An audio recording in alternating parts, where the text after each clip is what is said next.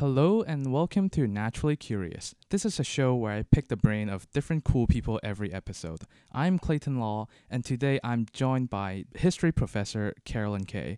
How are you doing, Carolyn? I'm great. I think a lot of people like history. I like history, but I don't like reading about history because it can be very dry sometimes. Were you like that when you were a child? I was really influenced as a child by novels and by plays, by films. I didn't read a lot of history, but my father was a sailor in World War II in the British Navy, and he used to tell me stories, and he was very interested in history. So I did become interested in history partly because of him. And then when I went to university, I had professors teach me history courses. I was in several history courses, and it was so exciting. So I guess you could say in a way that I became interested in history because of the stories. Yes, that's true. But I would say that I do think that there are some fantastically interesting, amazing history books out there that just capture you right from the first sentence, and you're shocked by what you find out. So you can also really get drawn to history through books. Mm-hmm. It sounds like you actually liked English literature Yes, in the beginning. I did. I wanted to be do an undergraduate degree in English lit and English literature. I was crazy about 19th century novels, for example. And then I went to the University of Toronto. That's where I did my undergraduate. And in the first year, I took 5 classes, 1 philosophy course, 2 English courses, and 2 history classes. The philosophy course was fantastic. The English courses were terrible. And the 2 history classes were beyond magnificent. I mean, the professors were so good, and the subjects were so interesting. And I said, that's it. I'm changing my major. So you just changed your major from English to history after first semester? Yes. And one of the problems was, one of the classes that I took at University of Toronto that I didn't like in English literature was on Shakespeare. And I loved Shakespeare, but the prof was really boring. And I felt just no desire to do the course. So it really matters, I think, what kind of instruction you get in a university as to whether or not you make a subject your major. You may be in love with that subject, but you can definitely change. Yeah. And I just wanted to add, my interest in English literature was in part my interest in human nature. I read novels because I wanted to find out what motivated people, how people dealt with trauma, what they did when they were in love, and so on. And when I took history courses, some of those same issues are also addressed in the stories of history. So it wasn't hard for me to switch from English lit to history. Before you started your undergrad, you really wanted to be a writer? Would that be right? Like, let's say in high school. I wasn't sure what, in high school, to be honest with you, I did a lot of theater, and I thought I was going to go on and do a degree in theater. But my father thought this was a terrible idea and wasn't very practical. And in the end, I thought, well, okay, I'll study the humanities. But I wasn't sure what I wanted to do. I just knew I really loved reading, and I really loved learning about ideas, particularly in the humanities. I was so excited at university. I loved it. So I didn't really think about what I wanted to do until my second year when I took a course in German history.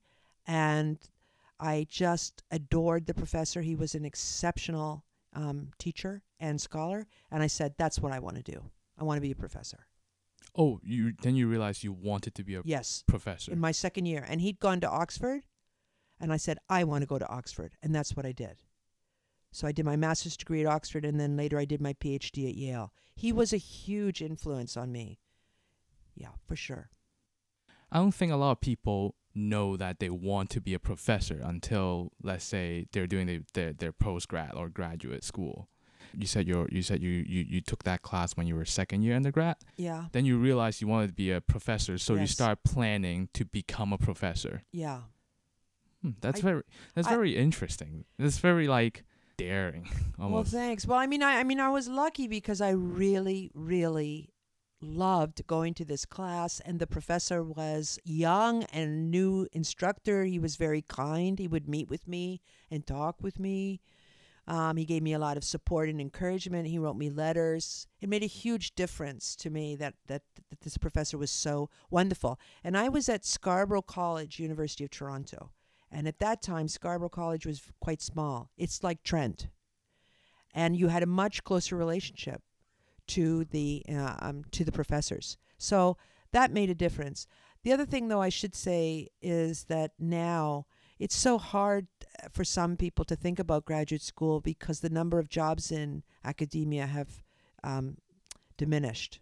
So, I know that students sometimes are worried about thinking about graduate school. So I have to admit I was in a different time. When you took your German history class is when you realized, Yeah. I want to be a history professor, Yeah. and I would love German history. Yes. And one of the reasons why that happened was, for example, first of all, we were doing modern German history. So he was talking about Nazism, amongst other topics. And I could not understand why Germans had selected Hitler as their leader and why they supported this man and that movement, which, destroyed so many lives and, led to war. So I was really interested in that aspect of German history. But also, this professor said to us at the time, so this was in the 1970s, he said to us, okay, if you really want to understand Germany and German history, you have to go and see German film. Because in the 70s, German film was incredibly innovative, and it often looked back at the Nazi past. So I used to take the bus from Scarborough and go downtown to downtown Toronto and go to these films by filmmakers like Fassbinder and Herzog and Schlondorf and so on, and Wenders. And they were incredible films that also asked a lot about human nature, about the, as I said, about the historical past for Germany. But they were just so incredibly exciting. And I thought, I love German culture. I love German history. I'm going to learn more about Germany and become a professor. And I want to go to Germany and live there. I was really drawn to it, to this, to Germany and German history. Yeah. What other parts of history did you also find very fascinating? Well, I have to admit that when I did history classes, most of the history classes that were on offer were European history classes. I mean, today it's very different. You'd get fantastic courses on the history of Vietnam or the history of China, or the history of India, or the history of the African states. But back then, in the 70s, most of the courses were either British history, Canadian history, or European history. And what I fell in love with, and North American history, of course, what I fell in love with was German and Russian history. These were the two kinds of history that really excited me, and it was because of the drama of the history of both of those nations. I actually, at one point, thought it would be great to do Russian history, this was before I took the course in German history, and everything changed for me. But I thought, well, I don't know Russian. This is a big problem. Russian's so hard to learn. German was more accessible as a language. So that was another factor. But both Germany and Russia went through incredible transformations in the 19th and 20th century. And in both cases, the peoples in those nations suffered a lot through war, through destruction of the nation, through forced labor, through, oppressive leaderships. And they both, industrialized really fast. So I think they both have incredible histories. But you could do histories of other areas of the world for sure and find it just incredibly fascinating. Well, correct me if I'm wrong, but I heard that you were in Germany when the Berlin Wall fell. I wish I could say that was the case. I wasn't there the actual year the wall fell because I was at Yale then, and I didn't have enough money to get over to Germany. Although my roommate was able to go, which made me really mad because he had tons of money. But I went the year after that. So I went in 1990, and it was really incredible to see all the changes. Yeah, it was just, I couldn't believe it. I had been in Germany to do my master's degree I had to do research in Berlin in 1982, and that's when the wall was up. And I lived in West Berlin, but I went into research in an archive in East Berlin. So I saw both East Germany and West Germany, and the conditions in those two states were totally different.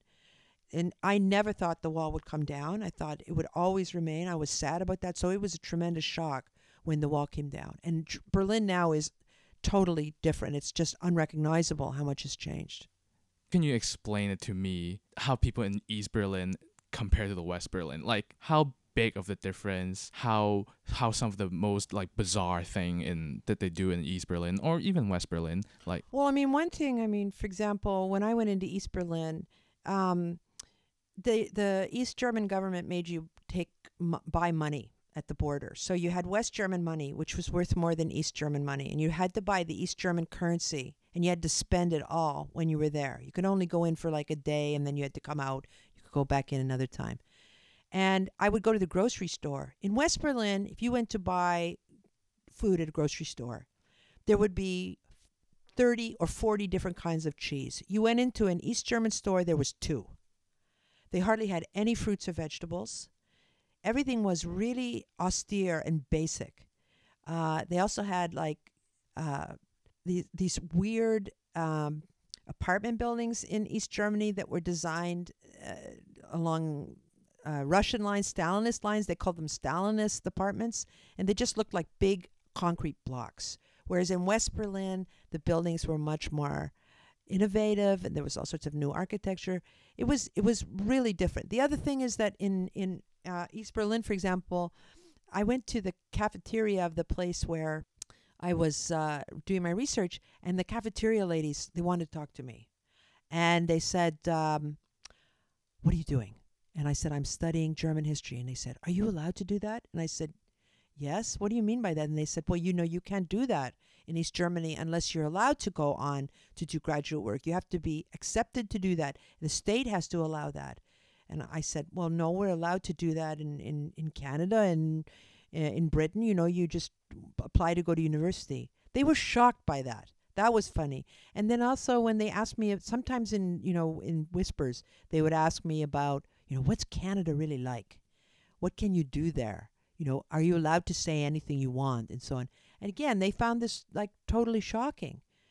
That was interesting. And another thing that happened to me, which was really bizarre, was a woman that worked in the archive invited me to come to her house for dinner, and her husband was a professor at Humboldt University, which was East Berlin's big university. And during the dinner, he got really drunk, and he knew I was at Oxford, and I think he wanted to impress me. So he got really, really drunk. And then he said to me, I want to tell you something. I have to tell you this. I helped to build the Berlin Wall with my own hands. I put the bricks on the wall. And now you know why I did it? Because I had to keep in our system because we were under attack from capitalism. And the more the drunker he got, the more he was yelling. And you realized by the end of the evening, he felt a lot of guilt about it. He didn't believe that. It was so awful. The nice side of that story was I was working on an artist who had been active in the 1920s and during the Nazi period, but he had gone to East Berlin and died there, so all his archival material was in East Berlin. And the wife of this man who got drunk, she felt so bad about what happened that the next day she gave me an original piece of art by this artist, which I managed to get out of East Berlin without the guards finding out, and I still have it today. So, but were they two different systems? Totally. They were very, very different. People thought differently. I think East Germans, to this very day, in my view, are much more, they're often, I guess this is a stereotype, but they're often very direct. They're honest. They're quite kind. They're not pretentious. They're pretty thrilled to be in the new Germany. Most of them are, they're really happy. And it's a little bit like if you have a cousin, that comes from, if you live in a city and there's a cousin that comes from outside and comes very and hopeful and yeah, optimistic. And you're like cynical and you're like, West Germans were often like, oh, brother, here comes these Germans. Like if you went to a party, and there were East Germans and West Germans there. All the West Germans were smoking and looking over at the East Germans going, oh, this is so embarrassing. There really were these incredible differences in the way that people thought and acted. And it's still an issue today. I have a friend, a couple that's, they're friends of mine that live in Berlin. She's West German, he's East German. And we were at a restaurant this summer where they had a huge argument in front of me about what both of them as young people believed or did not believe about the state. And she assumed that he accepted everything that he was told. And he said, no, we didn't. We knew it was a lie. And we argued back against it. And she said, well, I don't think that's true. So, so she has this West German perspective that most East Germans were brainwashed. And he's arguing that's not the case. So, yeah, that's a long way of saying there definitely were differences. They're together now, but, there's still issues that have to be worked out. What would have happened if the guards were to found that you took the painting? Yeah, that's a good question. I mean, I was pretty scared when I went through that you could be arrested and placed in jail. What happened in the lineups were they normally targeted Germans, not foreigners, but you'd have to line up to go through passport control, and they regularly took people out of the line. And then when you came up to the front and gave your passport, the guard had a section next to him that was behind tinted glass. You couldn't see who was there or what was going on. He would hand the passport there, and he'd really look at you, and there was a long period that you had to wait. It was really intimidating. There was somebody once in the line with an American woman who tried to take in Time magazine, and she also had something, a magazine or a book that had a swastika on it. You're not allowed to take anything in that has any Nazi insignias on it. The idea being that the Nazism is East Germans thought Nazism was a capitalist invention, so you shouldn't have these things around. So she got in trouble for that. I remember that. Yeah, it was scary. It was not. It's worse than if you go into the U.S. today and you're worried about what the customs officials are going to say to you.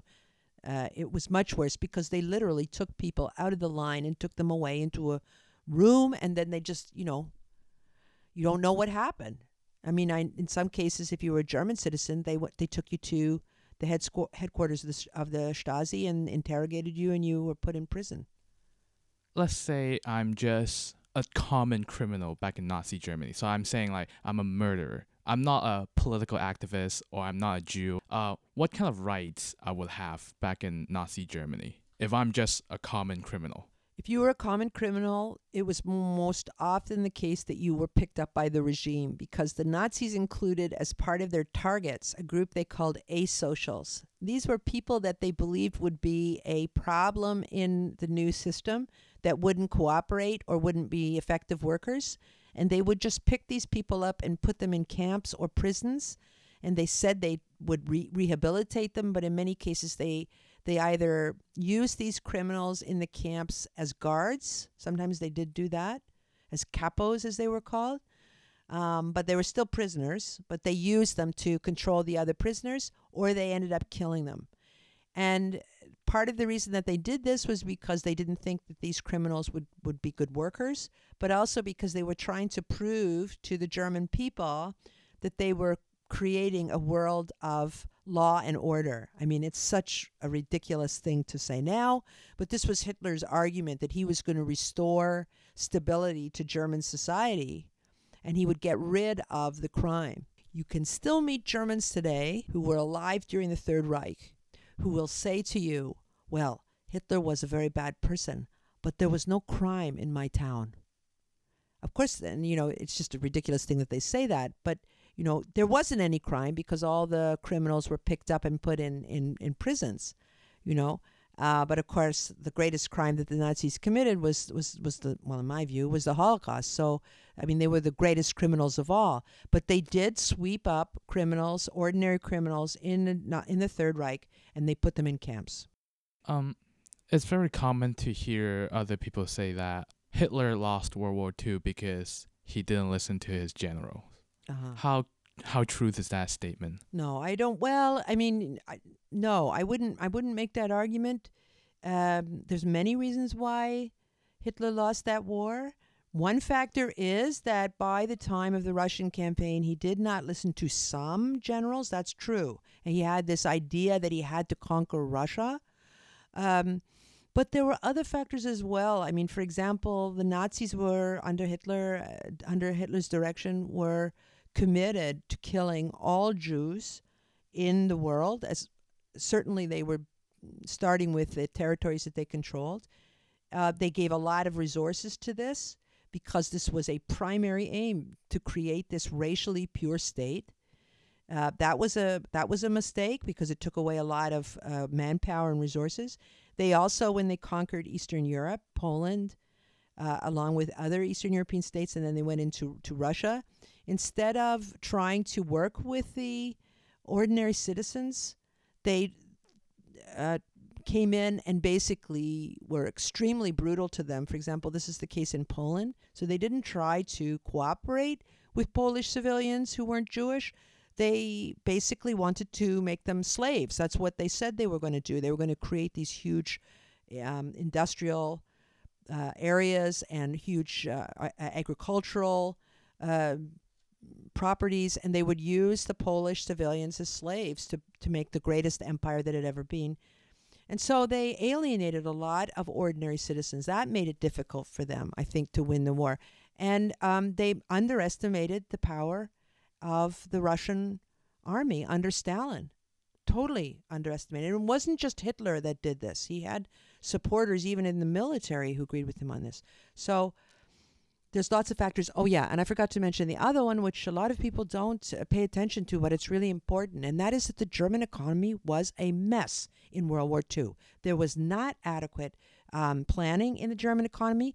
Hitler, from the very beginning, let the German nation go into enormous debt to fund the military and to increase the weaponry. And by 43, 44, there's not a lot of money in the German coffers. And you need to have a lot of money to continue a long war. So this was another factor. They couldn't produce enough weapons.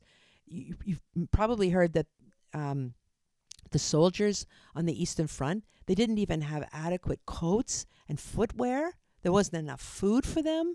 Many of them starved to death or in the cold weather in Russia. It was just horrific.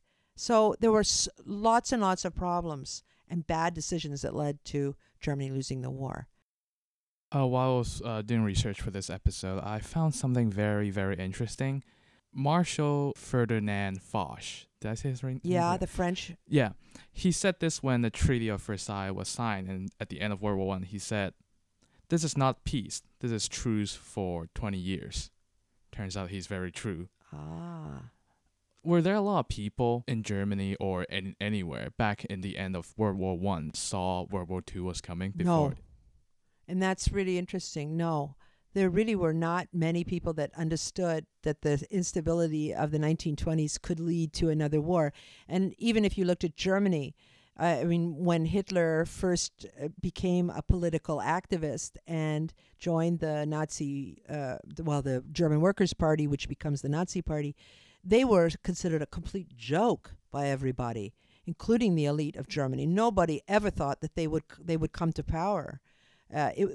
Most Germans were shocked when it happened in 1933.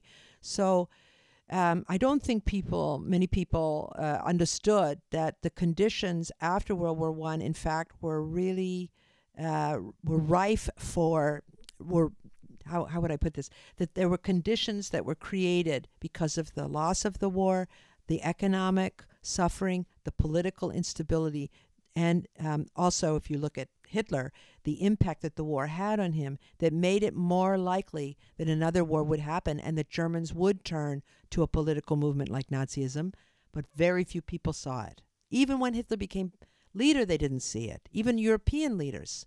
They should have known better. I mean, even before 1939, you still have leaders thinking that they can, like Chamberlain, of the Prime Minister of Britain, thinking that they can control Hitler or that he's a reasonable statesman. I mean, Time magazine made him Man of the Year in 1938. He was considered one of the greatest European leaders in the world, not just European leaders, greatest leaders in the world, because he had brought back economic stability to Germany. He was a very resolute leader. He had enormous support from the German people. And if he had died in 1938, for example, which would have been great, but if he had died, he would have been remembered as one of the greatest leaders ever, because nothing had happened yet that would tarnish his reputation. So my point is that really not very many people saw what was coming. Usually there's a segment in this show where I will name famous people of that field to my guest, like my guest's field of study. So last episode I named famous philosophers to a philosophy professor, and the first episode I named famous mathematician to a math professor. But I must say, I don't know any famous historian. What? Really? Yeah. So I want you to talk, maybe name one or two famous historian and what they did for history. Oh, yes. I mean, one of the greatest historians of modern Germany is Ian Kershaw. And you can go to any bookstore and find his 2-volume biography of Hitler. It's fantastic. It's a great read. Lots and lots of people have read it, not just history specialists.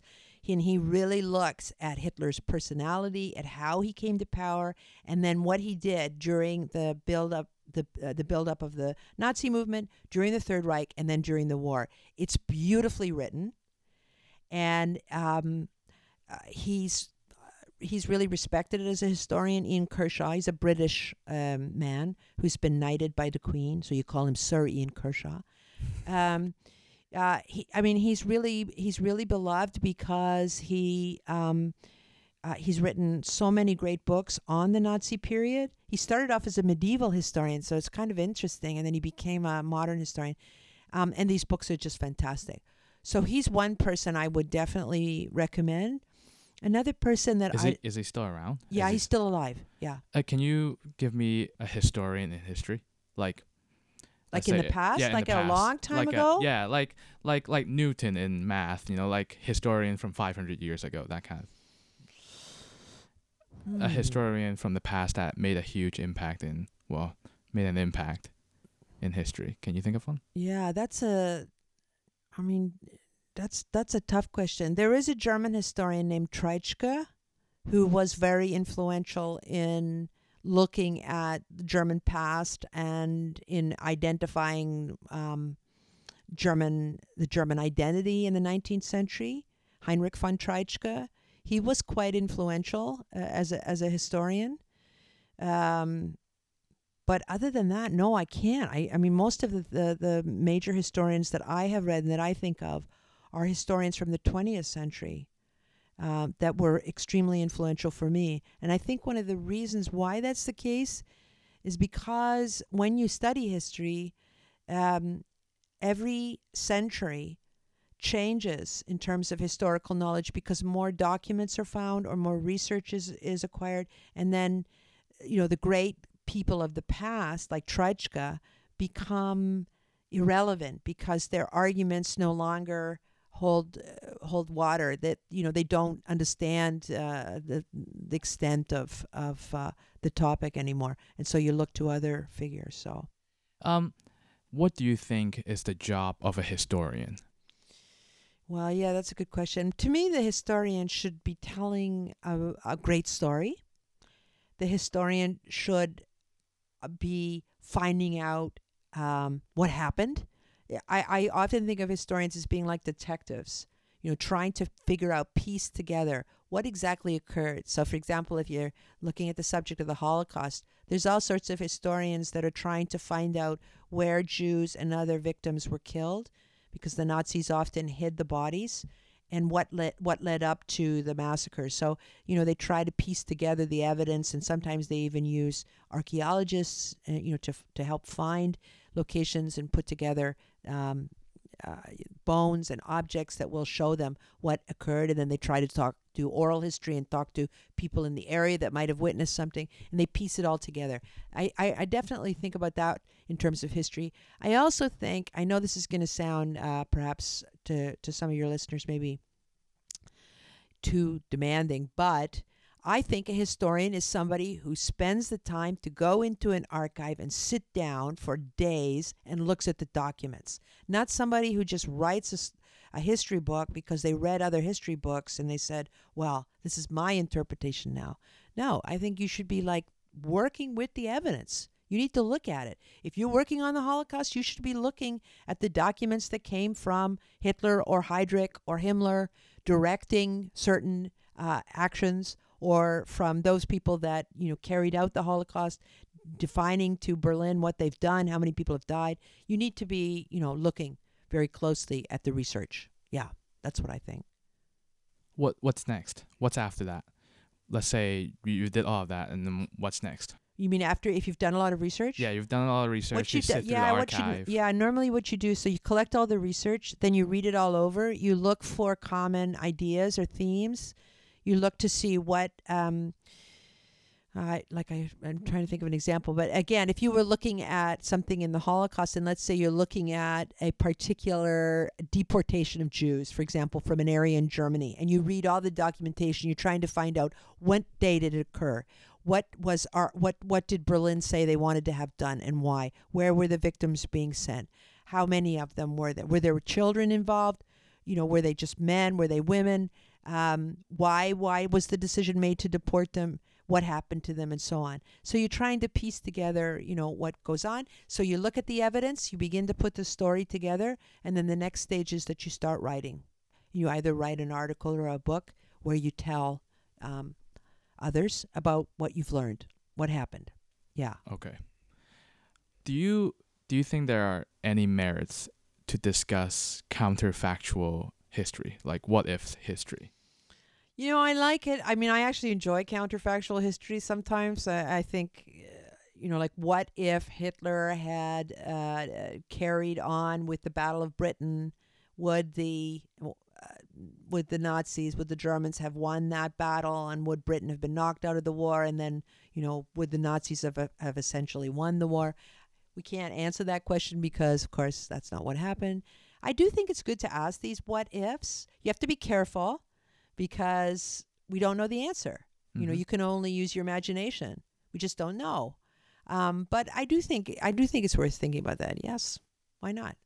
What's your favorite what if scenario?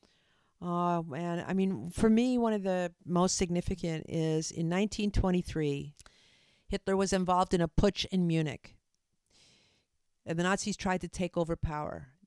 They didn't succeed, and they were basically stopped the next day. It was on November the 9th, 1923. And the next day, they did this march through the center of Munich, and the police and the army together, the German army, basically fired on this group of marchers. Hitler was in the front row next to Hermann Goering and another member of the Nazi movement. The man on Hitler's left was shot and killed. Hitler was wounded, and Goering was also badly wounded. But there was this opportunity at that point. I mean, it really could have happened that Hitler could have died, been shot and killed. And he also ran away, even though he was wounded. He almost left Germany, almost tried to flee, but he was convinced by friends to stay in Germany and to give himself to the police. And Hitler ended up using this incident because he was brought to trial to get lots of publicity for himself in attacking the German politicians of the day. So in the end, it helped him. But I always ask myself, what would have happened if he died then? I mean, he brought so much suffering, not him alone, but he directed it. He brought so much suffering to the world. I mean, I wish that he had, I wish he had died in 1923. Yeah. So that's the big what if for me. Yeah.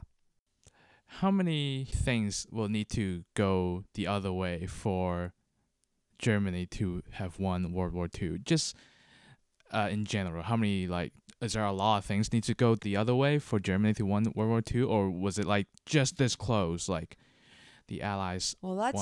That's a really good question, and it would be helpful to have a military historian who could give even more perspective on this. But I think that the Nazis did come very close, particularly before the invasion of Russia, to winning. Well, like I said a moment ago, for example, knocking out the British, or at Dunkirk, if they'd been able to kill or imprison most of the soldiers that were still in France, it would have been devastating for Britain. I think if Britain had been knocked out of the war, the U.S. probably would have made an agreement with Germany, and the Soviets couldn't have fought by themselves. So I think I do think that they came very close, and there were maybe, I mean, certainly by 41 they were in really strong position. So I don't think that there were many instances that prevented them from doing great damage in the war. We're really lucky that didn't happen. Let's talk about something that is sillier. Okay. I think there are a lot of stuff in the world that are poorly named. The most notable one being our seventh planet from the sun, Uranus. Well, but then the German astronomer who came up with the name, who proposed the name, didn't really know how the word would have turned out in English. Another thing that I think that is very poorly named is the term Dark Age. Yep. It makes it sound like it is so grim, it's dark, it's cold, nothing good happened. Totally. Very misleading. So can you just tell me a few great things that happened during the Dark Age? Sure. I mean, first of all, I think it's really important to remember that the term actually came out of the Enlightenment. So you had, at the end of the 18th century, you had the philosophes in France and other intellectuals in Europe who believed that through their own study and debate had reached a pinnacle of human achievement.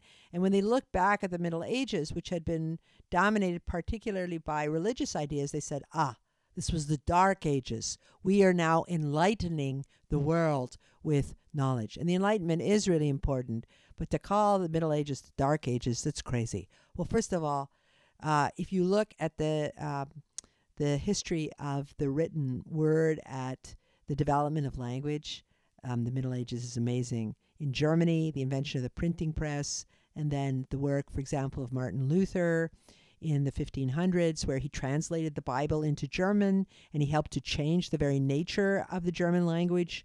He brought together High German and a version of Low German, a sort of colloquial German, what people normally spoke. He put these together and created this beautiful language. I mean, that's just one example of a really remarkable development. But also in terms of art, some of the greatest artists came, in the Middle Ages. And one of them that I love, and I know I'm using only German examples, but maybe your listeners will look this guy up, is a man named Tilman Riemenschneider. He's got a really funny name. He was a sculptor who did images for altars and made out of wood, and they are sublimely beautiful, like amazing. And if you go to Berlin and you go to the Bode Museum, all of his artwork is in there. So he's just one example of some of the greatest artists of the Middle Ages who produced beautiful, beautiful art. Or someone like Dürer. Some of your listeners will know Dürer, Albrecht Dürer, great German artist of the 1500s. So in terms of art, in terms of language and literature, this was an extraordinary period, and the history is pretty interesting too. So you've been referencing the Dark Age as the Middle Age, so I guess that is more appropriate. Yes, term that's for... the term that historians would use now. Yeah. Okay. The Middle Ages. How is a third year history class harder than the first year in history class? It's not like first you have to learn German history, then you got the prerequisite to learn Renaissance history. How is a third year course harder than a first year course? Students have to read more. So they'd have to, the texts, well, first of all, they have to read more pages. Secondly, the texts tend to be more complex. And you're expected in the seminar to have discussions where you understand the basic details of what happened in any particular historical event. And you're really looking at the factors that led to the event occurring or to the consequences of that event. So you're you're analyzing in a much more complex way than in first year. Now, that's not to say, to be totally honest with you, that you can't have a first year class where you have a really fantastic seminar and you may be addressing something pretty basic, like the origins of World War One, but you can still have a really great discussion. That happens. But by and large, I would say third year, you definitely have to know more in order to do the history properly. You have to know the basics. You have to analyze more, use more complex analysis, and your essays are longer. So you have to show that you've developed skills of writing and argumentation. Yeah. You quickly talked about origin of World War One as a simple topic. How is that a simple topic? Yeah, it's not really. I'm probably not using my words properly. Well, it's not a simple topic, but what you can do is when you're looking at the origins of World War One, you can focus on 2 or 3 of the main causes, and then you look at those, and they can provide a lot of evidence for what happened. So, of course, it's many factors went into World War One, but it's certainly possible in the first year class to talk about the competition between Britain and Germany as a primary factor in World War One. They had a naval race before 1914. The German leadership didn't win that race. They were panicked at the idea that they were going to be left behind in Europe, and they made this stupid decision to take this incident of Francis Ferdinand being killed and use it with Austria to begin a conflict, to begin war. So, this is one major factor. So you can look at isolated factors. There's actually about 20 reasons why all the nations went to war, but some are more important than others, I think. I have a funny question. This is more like a fun question. It's like when somebody asks me if I can travel back at any time period of history, where will I go? I say, no, I don't want to go anywhere. I'm staying in present. If I can get to go somewhere, I will go to the future because like this. That's pretty interesting. If you have a time machine and you can go back any time, would you go back to any time? Yes, I would. In fact, I think I was in another life. I came from this era. I love German culture so much. I would love to have lived in the 1920s. So during the so-called Weimar Republic, Weimar era, the golden 20s. So I should have said the so-called golden 20s, when Roaring 20s. Roaring 20s, when there were these incredible innovations made in the arts, in popular culture, when cinema was developed, when music went through so many marvelous changes, jazz music emerges, women could wear wonderful clothing, all sorts of new dresses, and there was a lot of freedom in terms of sexuality. It was just a magnificent time before the Nazis showed up. I wouldn't want to live beyond 1933, but I really think that period of time from like 1918 to about 1930, I would love to have witnessed some of that, And you think about some of the great writers like Hemingway, living in Paris and enjoying the 20s in Paris. And of course, there were other writers that went to Germany and really explored the new modernity of the time. I think it was really exciting. I would love to have seen that. So you've been talking about movies in and out. Yeah. And you said that you love movies. I do. What's the most historically accurate movie? Wow, that's really a good question. I think for me, the most accurate film I've ever seen is about the Holocaust, and it's called Son of Saul. It's a Hungarian film about the Jews who were working in the special units. They called them Sonderkommando in Auschwitz. And the story is that one of these men finds a boy who has survived one of the gassings, but he's near death, and he tries to keep him alive. And then when he dies, he tries to find a place to bury him. And the movie is just incredible. And the director did a lot of research. So you really see the nature of this camp of Auschwitz and what it was like for the prisoners there. That movie blew my mind. And it's only a few years old. So it's really worth seeing. It's a Hungarian movie. So it's Hungarian. It's going to have subtitles, but okay. That's okay. Yeah, of course. Yeah. I saw one of your tweets back in 2011. You were saying you were arranging a musical concert for Trent. What was that all about? Oh, right. That was when I was the principal of Lady Eaton College. I was the principal of Lady Eaton College once. I brought in musicians to play for students, and I brought in, for example, Palestinian Canadian artist named John Farah, who plays piano but uses computer with piano and brings in Middle Eastern themes. He gave a concert that was a big hit. And then I also brought in the music students from the University of Toronto, and they came and played steel drums. And then they also brought in percussion instruments, and they played in the dining hall. And I was trying as much as I could to introduce more music to Trent students. I mean, I know there's a pretty incredible musical scene in Peterborough, and that Trent students are really interested in music, but I was also trying to bring in musicians into Trent. And I also arranged at that same year for students to go to the Art Gallery of Ontario in Toronto, because I thought, well, really, you have to experience art and culture in as many ways as you can. Why not? As becoming an educated person, or just living in this world. And I believe in the importance of culture, so that's what I was trying to do. I was imagining you conducting music and I you wish. playing the music. I would love. I do sing. I'm a singer, but and I sing in a choir, and I do cabarets here in Peterborough. I do that for fun. But I've never conducted an orchestra, even though I would love to do that. I think that's got to be one of the best experiences ever. Yeah. So this is the end of this episode. If you like this episode, come back next time for another. So thanks very much again, Carolyn, for joining me today. My pleasure. And until the time machine is invented, stay curious.